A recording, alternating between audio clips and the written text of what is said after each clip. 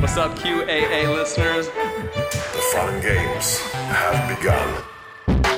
I found a way to connect to the internet. I'm sorry, boy. Welcome, listener, to Chapter 187 of the QAnon Anonymous podcast, the Libs of TikTok episode. As always, we are your hosts, Julian Field, Liv Agar, and Travis View. This week, we're sitting with Taylor Lorenz, a reporter for the Washington Post, whose recent article on Twitter account, Libs of TikTok, has become a flashpoint in the broader culture war. As we explored a few episodes ago, the American right has been engaged in an extensive anti-LGBT messaging campaign in the wake of Governor DeSantis passing the so-called Don't Say Gay bill in Florida.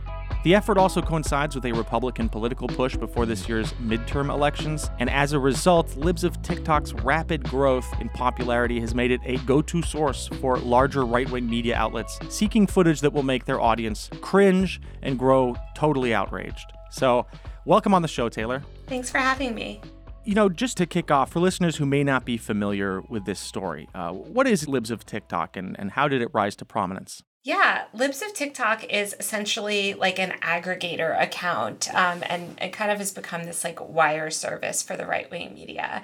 It's primarily a Twitter account with nearly 1 million followers, but they're also on Instagram. They were on TikTok before they were banned and a bunch of right-wing sites. And they basically just post a nonstop stream of social media content from mostly LGBTQ people, but anyone they kind of deem a liberal. So they'll share TikTok videos, screenshots of Facebook status updates. They basically just go around hoovering up private, personal social media postings from people across the country and then amplify them, usually with like sort of outrage bait framing to their audience. So for instance, a video on TikTok that maybe a kindergarten teacher posted about coming out as gay to his class that they might have just shared on TikTok with their friends. Libs of TikTok will crawl those platforms, find that content, repackage it, and then share it to their social media feeds like, this is who's teaching your children. The account said that no one that comes out to their students should be in the classroom.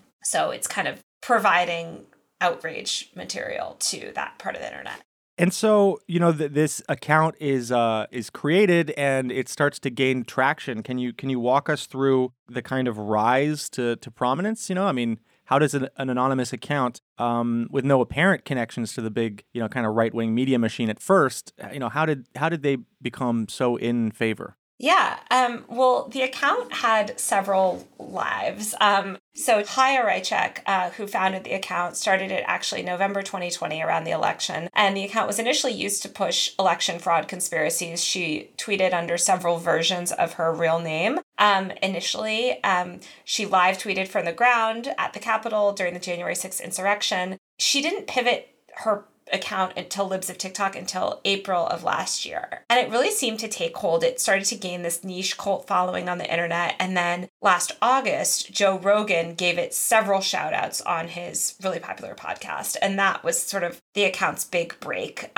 So it skyrocketed from I think it had around 100,000 followers to over 300,000 with Rogan's endorsement. He called it like the best fucking account. And it really started to like pivot as well. You sort of saw it, the way that it was talking about different things move. It was obviously the election fraud stuff, and then it started posting other conspiracies or other kind of right-wing messaging around stuff. And then by the end of last year, it was leaning fully into this like LGBTQ panic content, basically. Yeah, I noticed that even its logo has kind of, like gender symbols on it. So It seems like that was the intention pretty early, but it's become even more intensely focused as it kind of finds its purpose, I guess, in the greater right-wing media sphere. Yeah, the account was always homophobic. Like, it was always a homophobic account. It just wasn't the majority of its content until the end of last year. So here's Joe Rogan on 3 separate broadcasts promoting Libs of TikTok. Ever see those people on the Libs of TikTok where they're inventing new sort of genders? They're like they have genders that no one's ever heard of before, and they'll explain to you what those genders are and how they're supposed to be talked to. There's a thing called Libs of TikTok. Ever gone on Libs of TikTok? Yeah, right. That's right. Yes. Libs of TikTok on Twitter is one of the greatest fucking accounts of all time. Libs of TikTok, that page that I showed you on Twitter, it's the best. It's like the most nonsensical fucking cuckoo talk. So, obviously with the Joe Rogan endorsement, the account started growing. It got the attention of Tucker Carlson, of course. And I wanted to play a little clip of Tucker Carlson interviewing the then anonymous person behind the account. And this was before you published your article. I think it kind of sets up some of the justifying arguments that you now see fully embraced on the right. So for the crime of letting liberals talk about themselves and showing people what they actually think, Media Matters did a hit piece on Libs of TikTok, described it as hate, and Twitter dutifully pulled it off the platform. That's exactly how that system works. So the creator of Libs of TikTok remains anonymous. Why? Because we live in a country where you can't even say what you think without threats of violence against you if you're not on the left. But we are happy to talk to that person over the phone, which we are doing now. The creator of Libs of TikTok joins us on the line. Don't know your name. Glad you're on. So you were pulled off Twitter after you were attacked by Media Matters for disseminating hate. Were you surprised by this? Exactly. No, I was not surprised at all. It definitely felt like a very organized attack by the left to get me suspended. So how big, and this is not the first platform from which you've been suspended for holding up liberals in their own voice to the rest of the country. Where else have you been kicked off? I have been kicked off of TikTok, and I've gotten multiple violations on Instagram. It's just remarkable to me in a country like ours that you feel the need to remain anonymous. Tell us why you're not giving us your name tonight. Well, I've gotten a few death threats. I get a ton of hate mail, and the left has been showing recently, how they would treat people who disagree with them. It's funny because some of the death threats, I've reported it, and the people, they still have their accounts on Twitter. So, you can threaten violence and still keep your account, but you can't play a video of what a leftist is themselves saying. Right. So your opinions are violence, their violence are protected speech. You see how that works. Thank you so much for your bravery. And again, I just can't overstate, you're not even giving your opinions necessarily, just holding up their opinions for the country to see, and for revealing them in their natural habitat, you're on the run.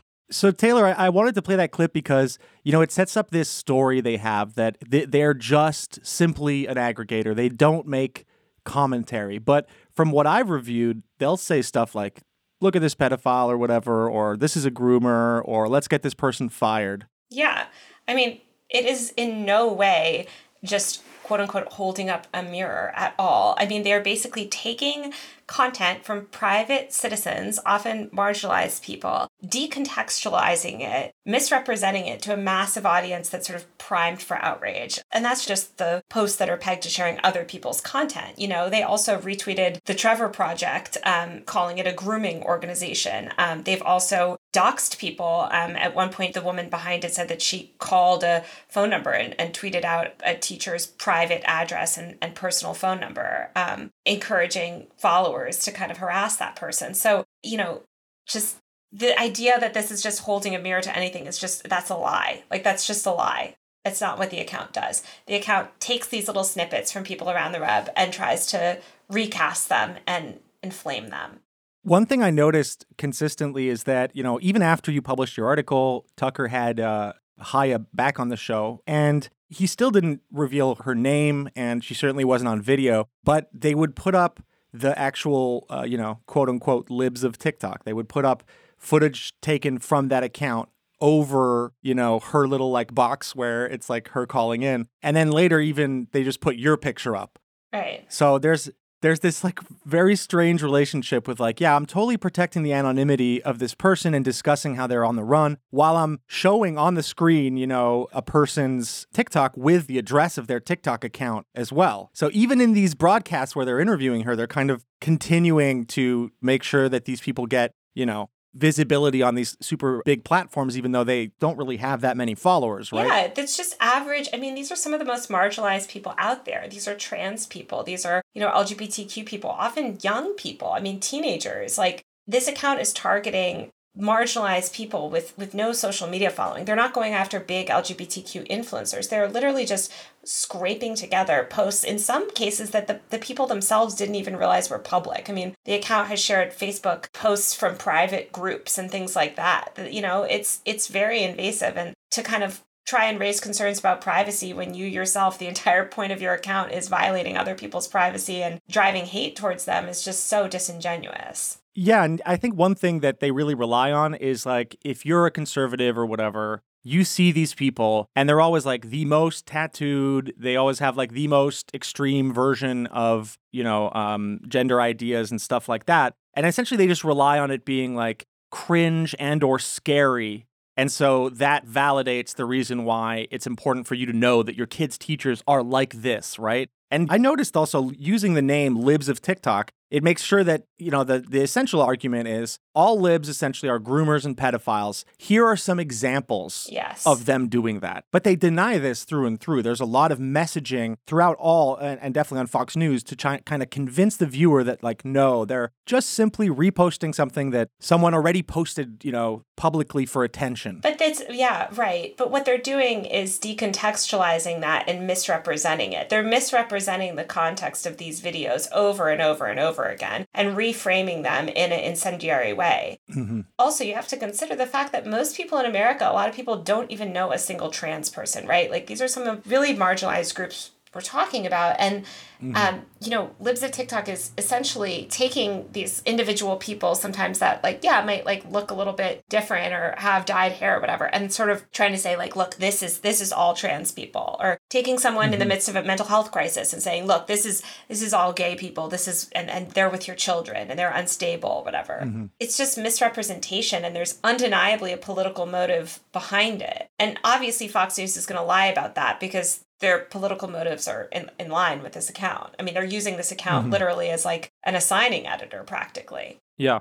Yeah, it seems like most of that discussion is predicated on like abstracting away any real like interaction between these people and like queer people, where the only interfacing you have is these groups like Libs of TikTok calling them pedophiles and being like, look at how different they are, how terrible they are. And also constructing this idea that like queerness is something that liberals thought up and like implanted the idea onto, you know, like vulnerable children. And that's why they're so, you know, quote unquote fucked up or outside of sort of normative bounds. And it seems like all of this is like also connected to the fact that like, you know, you see in like the Tucker Carlson interviews that the main thing that they're worried about is the safety of the Libs of TikTok account, as if like the primary experiencer of violence here is people who do transphobic harassment as opposed to like trans people and queer people. When in reality, again, this is all about abstracting away from like what's really happening, which is like what's really happening here is an attempt to is to look at the large upswing of like transphobic and queerphobic violence and encourage it. And then when people who are experiencing this sort of violence react negatively, you can say, look, these are the main people attacking us. Look at how mad they are. But it's like, of course they're mad. Like, of course, people who are dealing with this massive attack against, you know, queer identities are angry that there are certain accounts that are really like boosting these things and making it much worse. Yeah, I think that's exactly right. I think it's time to move on to the real the real crime here, which is that, you know, Taylor, you used publicly available information to reveal the person behind this, at that point, massive account. Her name is Chaya Raichik. She's a real estate broker living in Los Angeles, and she had attended the January 6th riot at the Capitol, like you mentioned. And she kind of tried all these different angles, like, you know, like you kind of walked us through. She even had an account that made me chuckle, which was she pretended on Twitter to be a houseplant living with Joe Biden. Yeah. It was so funny to like follow this woman's like desperate attempts to go viral. There were several other handles that she cycled through that she had sort of tangential handles that it was getting to be too much, and this story was so long. But she also had like New York shitty. She had something about anti-Governor Cuomo. Like, she sort of tried all of these like meme type Twitter accounts, and nothing took hold until the Libs of TikTok. And so, people are using this term doxing, right, which is thrown around constantly these days to describe, publishing Chaya Raichik's name and the giant city in which she lives. And so the idea here is like, oh, basically you doxed Raichik because you included her real name and the city. There was no photo of her in the article, no home address, no phone number. But a lot of the discourse, around this is being like how outrageous it is that the Washington Post, would publish the real name of a person behind an anonymous Twitter account, some small account, right? Travis, I hear you laughing, Travis. Why is that? Yeah, I was very interested in this story, watching people just losing their mind with rage at the idea that Washington Post would publish the real name of an anonymous account. Because I started as an anonymous account when I was tracking QAnon, and I even I published a couple of Washington Post columns, and it was coded Washington Post under my my fake name. But as I kept getting more notoriety, I was like, I'm gonna be doxxed eventually, both by the QAnon people who don't like me very much, and I figured also by the mainstream media, because I just kind of understood that you don't get to have a degree of influence without also getting a degree of scrutiny as well. And so eventually, after the Q Into the Storm documentary came out, basically some of the Washington Post called me up and told me that they were going to write a column about me and how I was anonymous and stuff and publish my real name. And that was fine. I was fine with that. But my real beef with that whole column was that they implied that I was being deceitful or something, that I was wasn't being honest. But yeah, the whole thing was weird because it's like, people are always acting like, how this is like the first how dare the Washington Post or whoever published the real name. It's like, what the fuck am I, chopped liver? I was like, this exact same thing happened to me yesterday. I didn't get Glenn Greenwald, just losing his goddamn mind in a thread about how the corporate Jeff Bezos media would do such a thing. I didn't get major cable, hosts, talking about how outrageous this was. My whole story was ignored. It was fine. I wouldn't like for people to freak out because it wasn't that big of a deal. But yeah, man, it was really bizarre watching people act like this, that it's unprecedented that, a anonymous account would get scrutinized because it's gaining influence in the media world. Yeah, and to be clear, you weren't doxxed. It was just your name, and there was a photo of you. Yeah, it's like, right. They weren't publishing your home address, your phone number, all these things that used to be what it meant. It meant publishing, private documents online so someone could very literally locate the person and kind of, attack them in some way. So yeah. I don't know. It's pretty confusing all in all. But yeah, Taylor, tell us what you think about this entire, doxing thing going on in the media right now. Yeah, I mean, it's just not doxing. It's not even remotely doxing. It's reporting, and they have a vested interest in trying to obscure those two things and conflate them. I was dying because, I did show up at her house to knock on the door to confirm it was her, and that was really her, the person that lived there and everything. And she tweeted a photo of me that literally showed her street, way more identifying info than I could have ever shown. And I was just like, this is so disingenuous of this person to claim persecution and then be giving away information like this. I mean, my feeling too is you did an entire right-wing media tour. You've given exclusive interviews to Tucker, to New York Post, all this stuff. You don't get to do that and have all this political power and internet power and remain anonymous. You're just... Mm-hmm. Those things are in conflict. We deserve to know who's exerting power on the internet, right? Yes. And yeah. Here is how Tucker framed it. Here's another clip. This is after the article was published, but, he's interviewing Raichik anonymously again. And this is the part of the interview where he basically sets up what you should think about LOTT, what position this person has in the hierarchy of power. Maybe you're okay with your kids being taught by emotionally incontinent nutcases like that. Maybe you're not. But you probably ought to know either way. So you can see why Libs of TikTok quickly became so very popular. You didn't have to wade through some long editorial to find out what was actually happening. You could see the raw video, and again, you could assess it for yourself. Millions of parents are grateful for that. So is Christina Pushaw, who's the press secretary for the governor of Florida, Ron DeSantis. It was partly in response to videos that she saw on Libs of TikTok that Florida ultimately banned public school teachers from lecturing kindergartners about sex. That's now law. It's one of the most popular laws in the state. The majority of Democrats support it. So Libs of TikTok was getting results, as good journalism does. Not bad for a Twitter feed. So, of course, that Twitter feed had to be shut down. So there's a lot of lies here. But yeah, could you walk us through, the various different ways that he's misrepresenting this? Yeah, I mean, first of all, Libs of TikTok was never shut down. They blatantly violated multiple terms. They were misgendering trans people, engaging in targeted harassment. They violated certain terms, which gave them a temporary timeout from Twitter. So they were temporarily suspended for, I think, less than 48 hours twice. So Tucker keeps saying they were banned.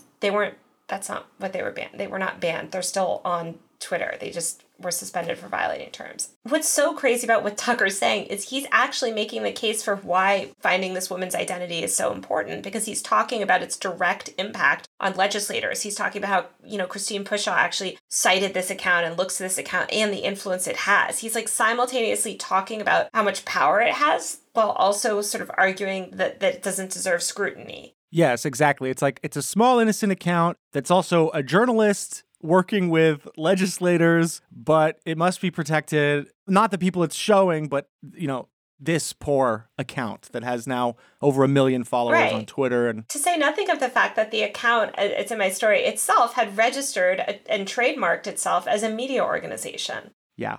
And at that point, it appears also that they had already cut a deal with the guy who runs the Babylon Bee. Can you tell us about that? Yeah. So a couple months ago, the Babylon Bee gave some funding to Libs of TikTok, as I understand it, in exchange for equity, where they're basically paying this woman a salary so that now she can do this full time. So she's been doing it full time for the past few months. And this is her thing. And it's a media entity partially owned by the Babylon Bee now.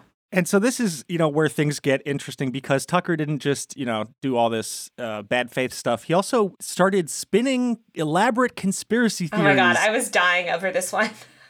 It's absolutely wild. So first we're gonna play a clip of Tucker, kind of trying to frame the article, and then after that we'll jump into a clip where he really fleshes this out and makes it go full QAnon in some ways. The Washington Post published a piece by Lorenz linking to the name, the physical address, and the real estate licensing information of the woman who runs Libs of TikTok.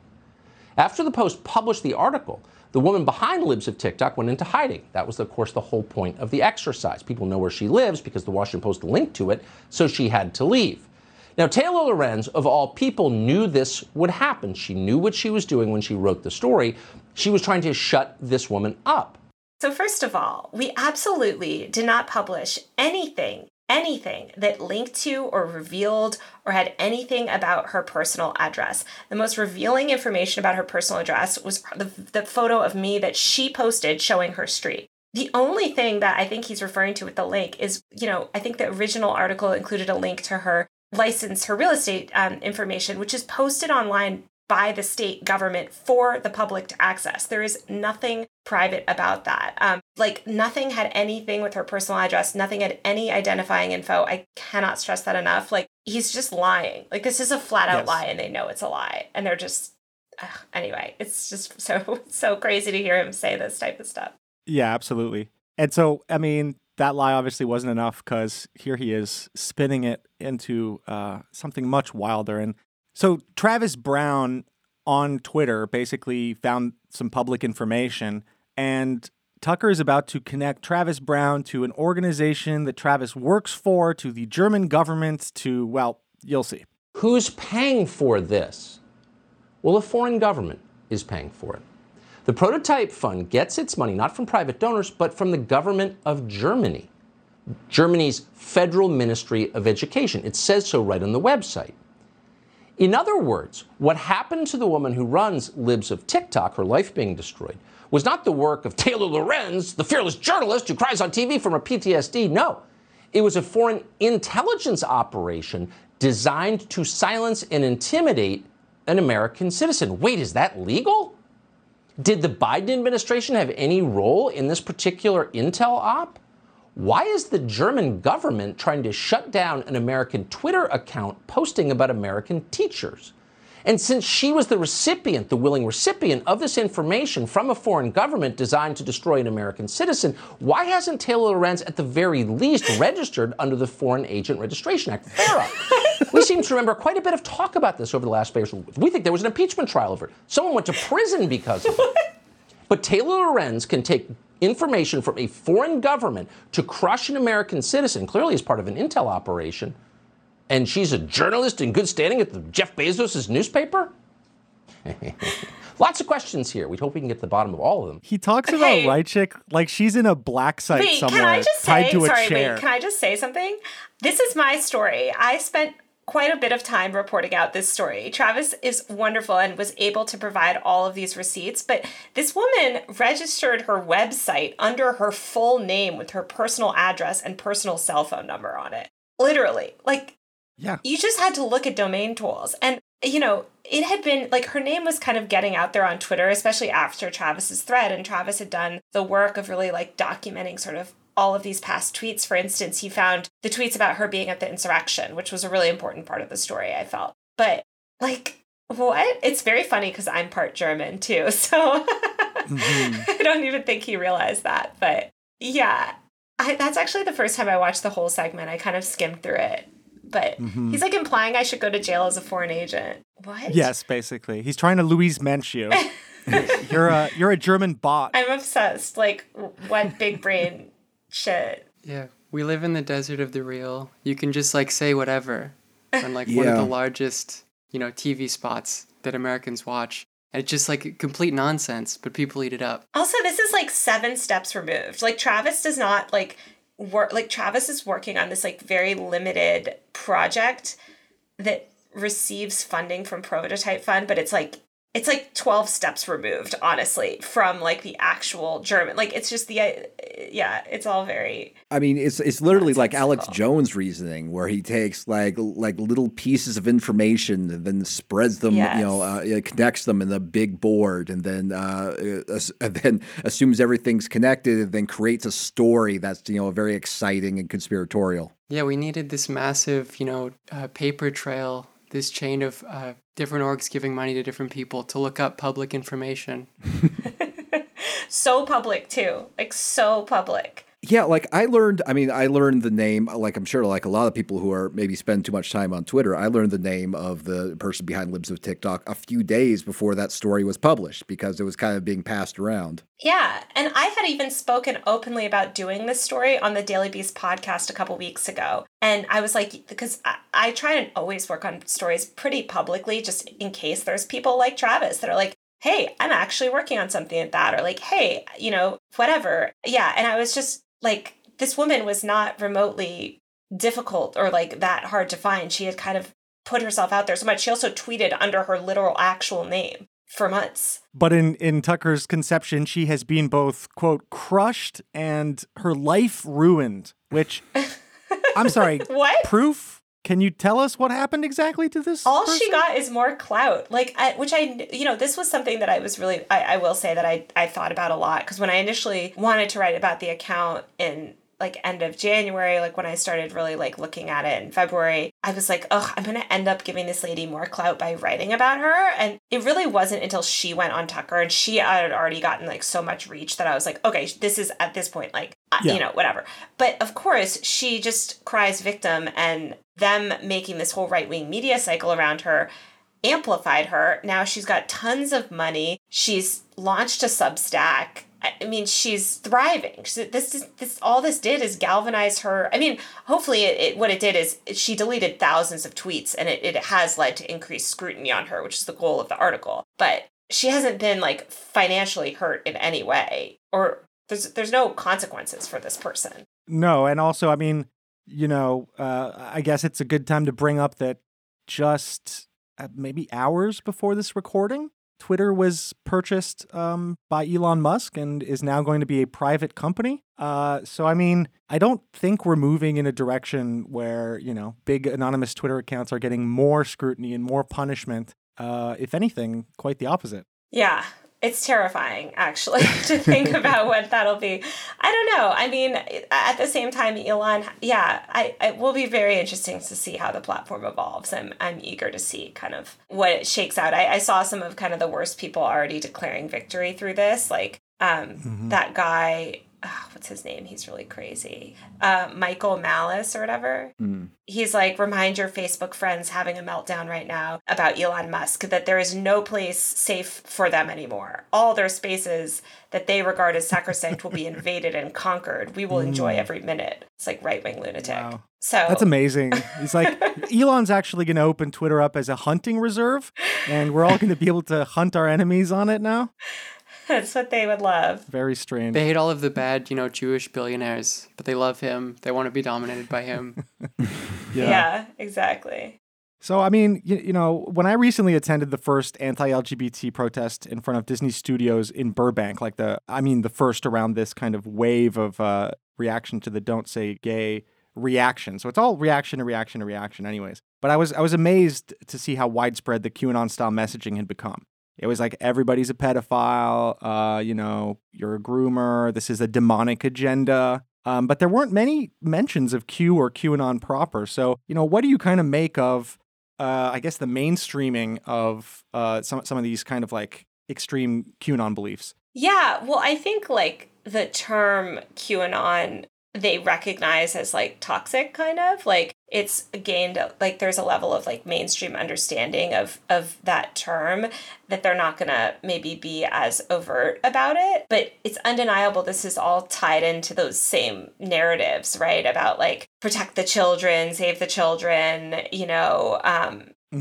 sort of satanic panic type stuff. Like it's all of the same cloth. It's just kind of a different name. Like I think this is what it looks like to bleed out into the mainstream, right? Mm-hmm. I think what the right has been successful at doing is sort of like taking trans people and kind of trying to like use trans people as a way to attack the broader LGBTQ rights movement, because there's such little understanding of sort of trans issues and it's so divisive. They can kind of use that to like chip away and normalize this level of homophobia that we have not seen online in years. Like obviously it's always been in these forums and stuff, but like just the casual homophobia that people have on the internet these days is like, I think, higher than it has been in years. Yeah. And I think it is also interesting to examine this in, the context of the larger phenomenon of aggregator accounts, like insert here posting their L's or MAGA cope or this and that. And it's this kind of, I guess, like it's all we have left, There's, like a lot of these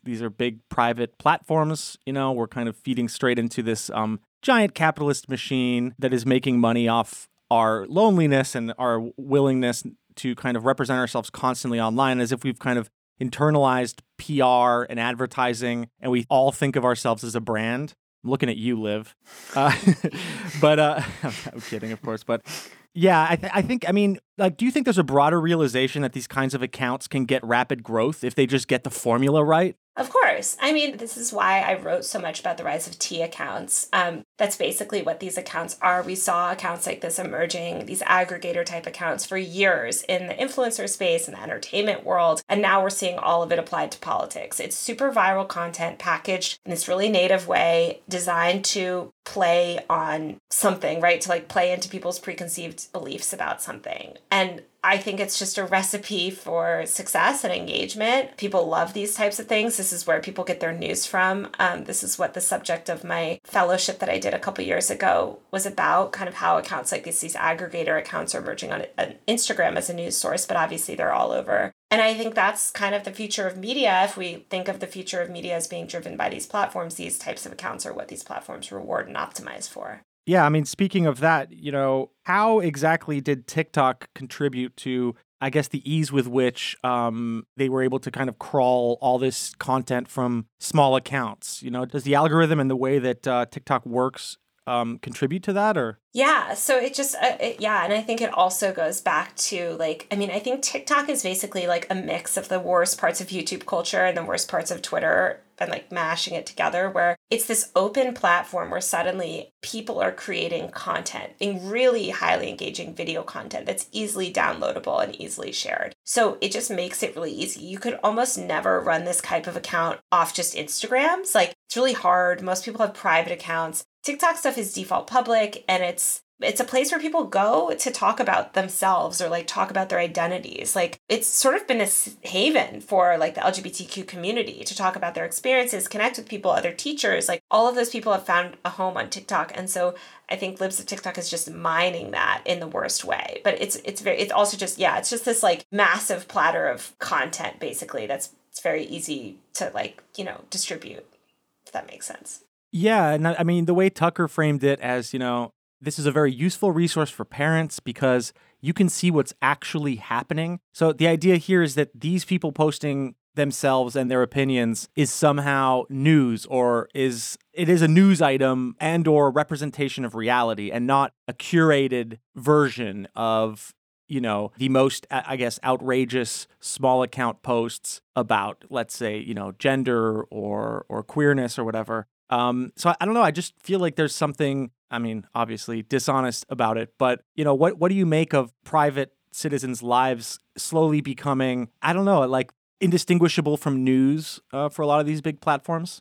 Yeah, I mean, I think this is what the quote unquote news industry is becoming. Like if you look at entertainment, right? Like people get their news from Drama Alert, from TikTok Room, from the Shade Room, from like all of these kind of like crowdsourced feeds that kind of just like aggregate content with a specific point of view. And I think we're just seeing that now applied to politics. And people like to get their news from something with a point of view, right? Like people generally like to like, it's why they watch Tucker, right? Like they want to hear someone kind of like a commentator, like put things in context that feeds into their preconceived beliefs. And that's what these accounts do really well. Mm-hmm. Obviously, they're not news. Like this is not a journalistic account whatsoever. They are following zero principles of journalism, but they're framing themselves that way. And I think the people following them, like view them that way, unfortunately. I mean, I feel like your work has also followed a trajectory where you were covering influencer culture, TikTok culture. I mean, and then kind of you're now finding yourself thrust into, I guess, a position where you're covering higher and higher. I mean, you're interacting directly with Tucker Carlson. So, I mean, how has that kind of, how did that? Well, I will say I've always covered politics. I mean, I literally was at the Hilton the night that Trump was sworn in covering that. And I covered that. It was something I talked about extensively, was sort of Trump's rise on the internet and the rise of these far-right communities and stuff. Because influencers, Milo, I think you could consider an influencer who I covered a lot. Like, there's always been these figures and these cults of personalities on the internet. It's just that now they have more power than ever. I think my work, people didn't really get it until like the past 2 years. Like I think a lot of people kind of thought, oh, well she covers like, entertainment people, right? Like James Charles, Jake Paul, like, those are teen YouTube things. It's like, no. This is about the disruption of media. And this is about how people consume information and what the media landscape looks like. And it's just now we're far enough into that new media landscape that people like, my work has more consequences, I guess, for the people that I cover, where they're more angry, like, about it. I mean, I was always writing these stories. Tucker, I think also just like me joining the New York Times was kind of a flashpoint for these people because they had kind of hated me for years. And I wrote about like Pamela Geller's daughters that are big Instagram influencers, and they were all mad about that. But I think it's like also my work has a level of mainstream credibility that it didn't used to, where I was just sort of like in the corner of the digital culture section at some millennial news site, and now I think people take it seriously more and they don't like that. I mean, they don't want scrutiny on this world. That's what like Glenn Greenwald is so angry about.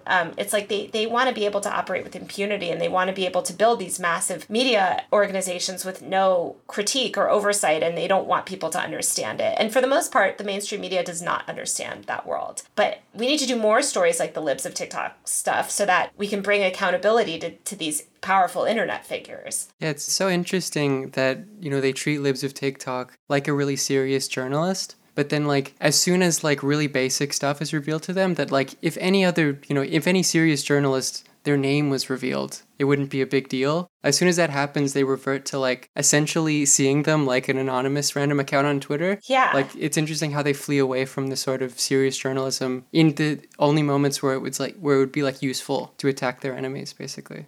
100%. It's all about just lying and driving narratives that try to absolve them of any kind of accountability. What's interesting, too, is that there's a kind of, people have been talking about Tucker's populism, he rails against, the corporate state and all this stuff. And he's like, oh, Bezos owns the Washington Post or whatever. But, you never hear about how the accounts that are featured by Libs of TikTok are working class people. Yeah. But that never comes up. There seems to be only limited class analysis. Are you saying Tucker's a hypocrite?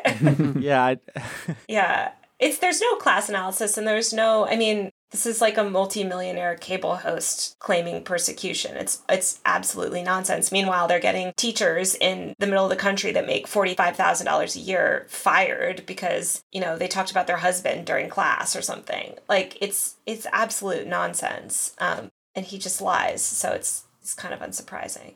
And, it's interesting because Rychik, like you kind of examined, she's worked her way to this point. She has, tried to get the formula right, then she got it right, then she grew her account, she got all this support. She thrust herself into that position. Whereas somebody who's featured on that account, they don't gain any power. They're not working towards massive public exposure. The only real crime here is cringe. And if you can't post cringe, then I'm sorry, but we need to shut everything down because that's all we do. We all post cringe all day. So, exactly. Yeah, I guess what do you make of something that may at first have been, hey, anyone can start an account and get big by like finding a cool angle, to the point where we're at now where it's like, oh, legislation is being decided based on, the curation of an account like Libs of TikTok? I think it's actually, I think it's far more pervasive than people think. Like, I think Libs of TikTok is a high profile example of this, but you see more and more people, especially people in Congress, everywhere. Like, our worlds are shaped by these digital ecosystems that we live in and the accounts that we follow and these aggregator accounts or these influencers, right? And I think they have more and more power over us every year. The media ecosystem is only moving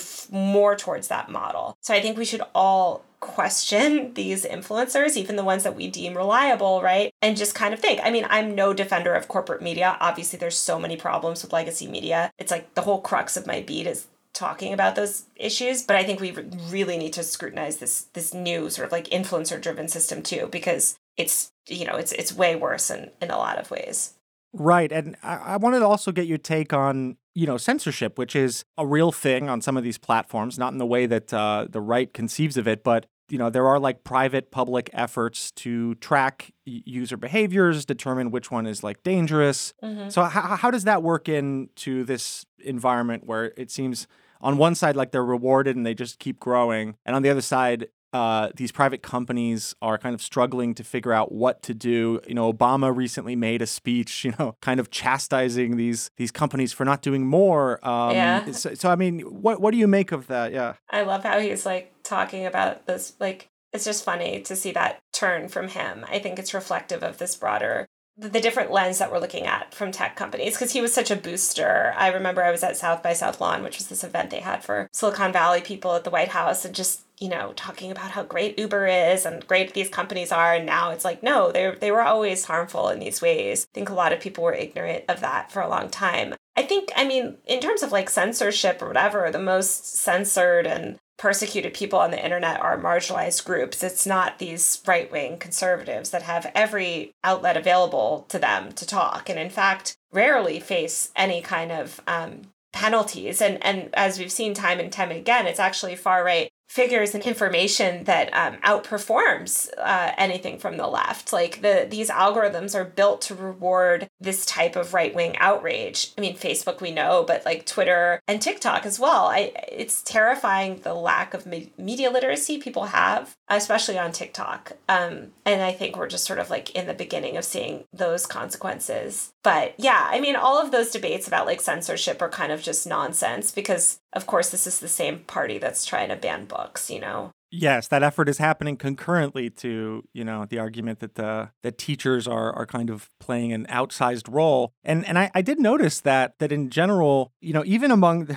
I was looking into this dark MAGA stuff, which let's touch on that for a second. So there's this kind of, I don't know, it's mostly an aesthetic, it seems, at this point. So it essentially yearns for like a vengeful, effective Trump in the same way the QAnon people conceive of it, like some version of him that would come in and really usher in the storm or like drain the swamp. But essentially what they're asking for is using state power to crack down on enemies, right? Yes. And Dark MAGA is this rebrand of like, oh yeah, no, we're even more bloodthirsty. Like, oh, there was so much optimism in 2016 MAGA, but now it's time for punishment or whatever, which is essentially what QAnon was doing while Trump was in office. And I saw this article written about it by a far-right guy who was kind of, playing footsie with it.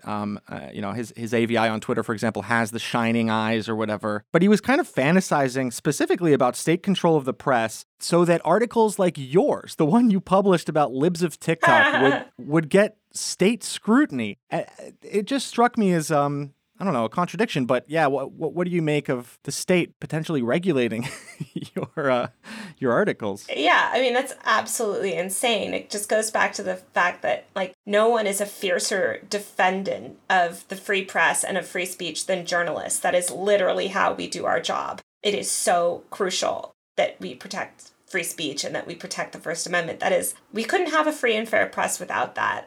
Meanwhile, it is the right, they just lie. Like you said, they're lying. They make one point that's expedient and then they'll contradict themselves in the next point. Because ultimately what they're advocating is this authoritarian rule that they want power. Like they don't want authoritarianism in general. They want their authoritarian rule to take over, right? They want a state-sponsored press that can crush their political enemies, not the other way around, right? So it's nonsense. And I think I was really happy to see how my article kind of exposed a lot of these hypocrisies. I like doing stories that kind of get at this stuff because I think it forces these people to kind of like twist and turn and expose themselves for who they are. What we need as a response to Dark MAGA is Dark Brandon. # Dark Brandon. We have tens of thousands of indictments on the pedocons. They will be unsealed. The storm is coming. Yeah, trust the plan. Trust the plan. Trust the plan. # Dark Brandon. He's actually doing 5D chess, is what I hear. Yeah, exactly. I mean, speaking of the kind of macro environment here, a lot of this at least, is just to harvest votes. The right wants to regain Congress and potentially, obviously, the presidency in 2024. So, can you tell us a bit more about how these efforts and even ranging to, accounts like Libs of TikTok are actually working on a greater electoral project? Yeah. Well, Libs of TikTok, Chaya Raichik has talked about her political influence and how she's already inspired all of her followers to kind of like go out, run for local office. She's talked about her followers taking over school boards, harassing members of school boards and kind of exerting their political influence locally. She's also building this powerful email list. You'll see like one of the first things she did when she started to go viral is start capturing emails through Review initially, which is a newsletter platform, and then now Substack. And undeniably, those emails are going to be used for political purposes. I mean, clearly. And so I think that this is where we're seeing like political power evolve, and these accounts are being used as tools for political campaigns like DeSantis or whoever else kind of aligns themselves with them. I want to talk about, for a long time now, there's been this weird strain of people who just, act repulsed at the idea that they might be subject to journalistic scrutiny. We've seen it a lot in like tech people in like Silicon Valley. And we saw it recently in the stories about the founders of the Bored Ape Yacht Club, where they just act absolutely outraged that they would be, investigated and reported on when they have like $1 billion venture that is, huge in the, the crypto world. So I don't know. There's this, I guess it used to be assumed that like, if you did something that made a big impact in terms of influence or money or wealth or politics or something, well, people were going to look into you because that's just how the world works. But now there's this weird reaction where people think that they deserve to be immune to any kind of scrutiny, regardless of how much influence they have. Yeah, I mean, ultimately, these are people with power that don't want accountability. They want to retain that power, and they don't want any scrutiny for it. They don't want people reporting on them. They don't want people looking into them. They don't want people to know who they are. They don't want to be accountable to the public or the media. And that is antithetical to the goals of journalism, which should be to report on the truth and hold power to account. So I think those things are always going to be in tension. And so, now with Elon owning Twitter, and, a lot is made, of course, of Jeff Bezos owning the Washington Post, are we kind of doomed to try to do good journalism within a structure that is kind of owned by the very same people that don't want scrutiny? I mean, is there any future where that gets better instead of worse? I don't know. I mean, I think rich people have run media for a long time. I don't know the best business model. I mean, I'm a millennial. I came up working for a bunch of VC-backed digital media companies, and I saw the way the incentives were warped and how we pivoted to kind of basically just meet the whims of Facebook. And I don't think that that's a healthy model for journalism either. So, I don't know. I feel like we're figuring all of these things out. I think editorial independence is key. Though Bezos owns the Washington Post, we have complete editorial independence, right? In a lot of other cases, that might not be with other sort of funding situations, we don't know for other outlets. But I think hopefully we can find more business models that support independent, fearless, accountability-driven journalism in a way that allows journalists to make a living. It's funny when these people, and Tucker and all these people, cable news hosts, are just ranting about how we're the media elite and everything. And I'm doing fine. I'm not trying to act like I'm not, but I was living in a 400 square foot apartment until quite recently, and it's not, journalists are not in it for the money. It's very sort of tight margins at a lot of news outlets, and people do it because it matters to them and because we care about this stuff. So I hope that we can find a better funding model. I don't know where I'm going with all this other than I don't have the answers. Yeah, of course. In 2016, we kind of saw, the Chans, 4chan, 8chan, and this kind of, alt-right or whatever, put together a movement for Trump or whatever. Then QAnon came along to kind of, have that niche of someone who reinforces Republican power, but is considered outside of everything. They're not accountable. They're not identified. And what struck me about Libs of TikTok and the model that's kind of come together in this cycle is that this might be a kind of useful thing, right? You need your Tucker Carlsons, and then you also need your anonymous accounts that are supposedly just, giving you the raw data for you to interpret, which is some of the arguments that we heard around Libs of TikTok hinge on that. So do you think that this is a kind of harbinger for, hybrid campaigning or hybrid movement building? Yeah, I mean, I think we see these movements already, like you mentioned, be built out of the internet. Especially the right has just been so successful in kind of capitalizing on these internet communities and kind of bringing these fringe elements into the party's mainstream, or maybe just them sort of taking over the party's mainstream. I think this is obviously the way politics works now. I mean, the internet, it's just this giant game of sort of people driving narratives about each other. And I think obviously to win politically, you need to have a very strong narrative, and you need to have people back you up, and you need to have the right influencers behind you, and you need to have a digital movement. Almost I could see, some kind of AstroTurf style WikiLeaks operations being put together now as part of a campaign. We were joking about this a few weeks ago, I think, that oh, if you hire this guy, he'll build you a cult. He'll build you yeah. a version of QAnon for your candidate, Yeah. And yeah, I do see that continuing. I think this is just, I wrote about the rise of online cults and their importance in the influencer world. And I think that's just where we're going. It's all driven towards these super galvanized communities and what they put their mind to. Yeah, what kind of cult-like behavior have you seen? I think I saw you post about a YouTuber or something that's getting more and more out of control in terms of what he's making his fans do. God, that's every YouTuber. I was probably posting about Mr. Beast, who is, I've written about a lot, but he just kind of does these more and more outlandish stunts and models himself after Elon Musk, has gotten in trouble for his bad labor practices. He's one of the biggest, most followed people on YouTube, and also operates with impunity. So I don't even know if that's who I was talking about, because I feel there's so much toxic stuff on the internet. But these personalities are getting more and more powerful. And if you see someone like Mr. Beast, right, we're not quite there yet, but soon you're going to see these people enter into politics genuinely, right? Mr. Beast, I think, is 22 or something. But if he starts getting into politics, that suddenly you have this is somebody with 60 million followers behind them entering into this space tweets talking about things. Like, I mean, Elon is kind of an example of this too, where he's political and has, like, he's who he is because of his online influence. Mm-hmm. Has Mr. Beast been contacting the Russians trying to buy ICBMs? We'll see. Who knows?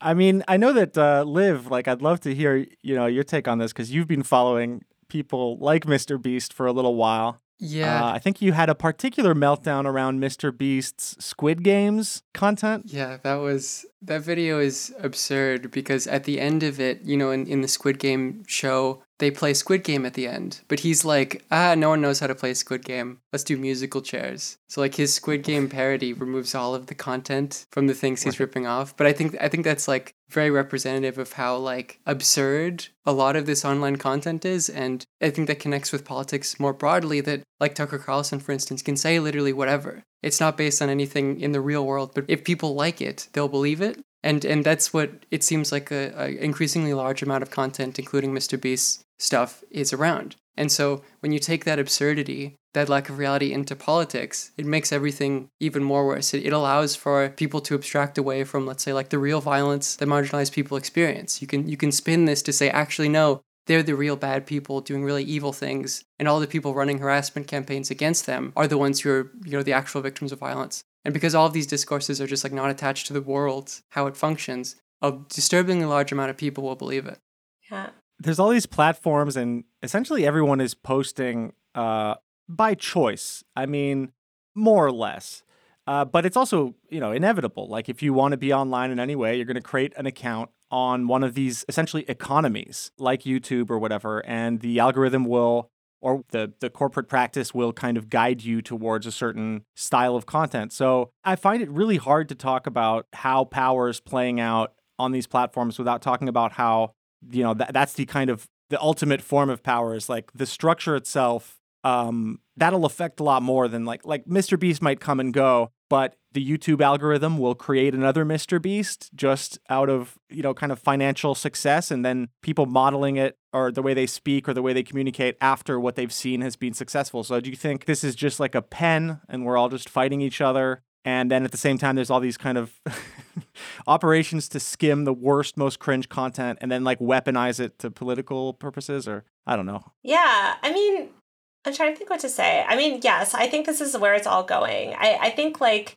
I don't know that it's all going to be like cringe content or whatever, but I think these types of accounts, these influencer accounts, are only going to have more power. Influencers are only getting more power. The media ecosystem is only getting more and more fragmented. So that's just the world that we're living in now. It's not going to go back the other way anytime soon. Yeah.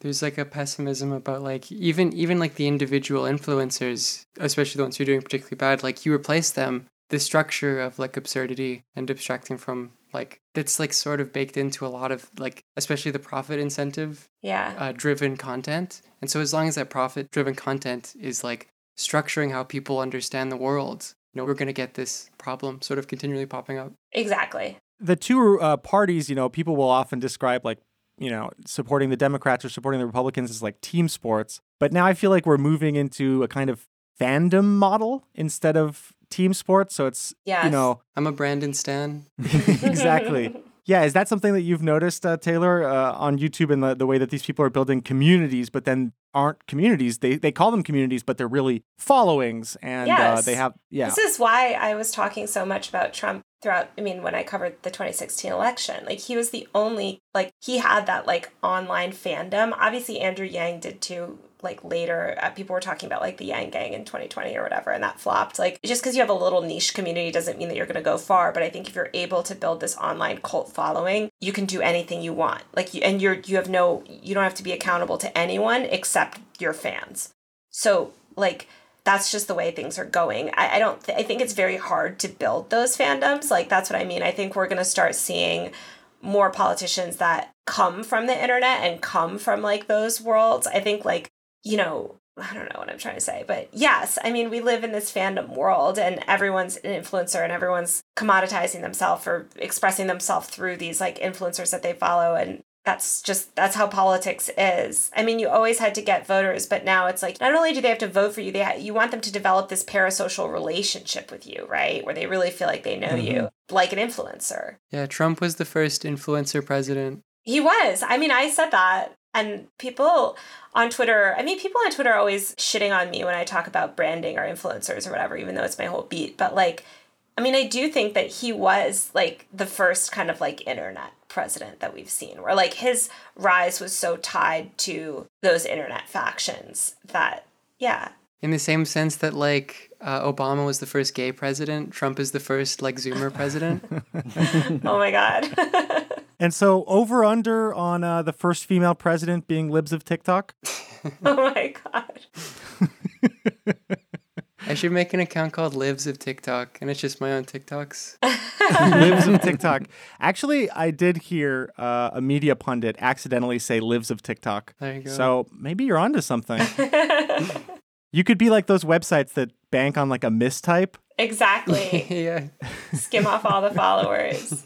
Well, yeah, thanks so much for joining us. This has been such a pleasure, Taylor. Yeah, thank you so much for having me. Oh, can I also say one thing? Yes. Speaking of influencers, there is a lifestyle influencer named Haya Rychek. She is not Libs of TikTok. And she has an Instagram presence, and people were hating on her because they were thinking that is her. And I just want to make it extra clear that the Haya Rychek on Instagram is a lovely mom who has nothing to do with any of this. So she's just a mom influencer. Fair. Yeah, there's, like every fandom, there's dark Rychek and light Rychek. Yeah. The light and the dark, the yin and the yang. Yeah. So where can people follow you and find your stuff? Yeah, I'm at Taylor Lorenz on TikTok, Instagram, Twitter, pretty much everything. You can find me. I'm on Truth Social now. I finally got unsuspended. So they banned me for community guidelines within like a minute. What happened to free speech? Truth Social feels a bit like the old days with QAnon. There's almost every single influencer who's been banned off TikTok is hanging out over there trying to convince themselves that this is the future. Yeah. But will they be able to compete with Elon Musk's Twitter? No. It's going to be hard. I've already seen some voices say that that Elon Musk should buy Truth Social and just fold it in, which would essentially just restore all these people's accounts. God, oh my God. I'm looking forward to it. But yeah, thanks so much again for joining us. Yeah, thank you for having me. Thanks for listening to another episode of the QAnon Anonymous podcast. You can go to patreon.com/QAnon Anonymous and subscribe for $5 a month to get a whole second episode every week, plus access to our entire archive of premium episodes. People who subscribe to our Patreon also get access to a new series that I'm working on called Trickle Down, which is all about misinformation and bad ideas that flow from high authority sources. The first 2 episodes, which we've already released, are all about this pseudo-scientific study that fueled the eugenics movement. And then the next 2, which we're working on now and we're going to release in the next coming weeks, they're all about how this sex trafficking panic around the turn of the century, which was called the white slavery panic, it wound up giving the federal government the power to imprison people for being in consensual relationships. So lots of horrifying things that I find interesting, but yeah, I'm really excited about that. Yeah, it's a bit more edited. We use a bit more music. Like I'm really happy with how it's coming out. So go check it out, folks. And Liv, tell us a bit about what you've got going on. Yeah, I have a Twitch stream, twitch.tv/LivHagar, that you can tune into on Mondays, Wednesdays, and Saturdays at 6 p.m. Eastern. I also have a Solar Philosophy podcast that I'm going to be adding a lot more content to in the coming future, which is just LivHagar on whichever podcast hosting site you use. Same with the Patreon, LivHagar. Go check it out. So when you sub, you help us stay advertising free and editorially independent, and we appreciate it. For everything else, we have a website, QAnonanonymous.com. Listener, until next week, may the deep dish bless you and keep you. It's not a conspiracy, it's fact. And now, today's auto cue. Do you know anybody that's been kicked off? I mean, you probably can't name one. I could look right over here at this chat, and I would guarantee you that 90% of the people that are texting right now in this chat on this live program were kicked off of Twitter.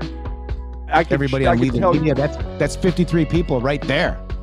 We're talking millions, guys. Millions of patriots were thrown off of Twitter. You guys say 20. We're talking millions of people were thrown off the platform. Most of them were literally for retweeting stuff, not even for creating content, but for just retweeting.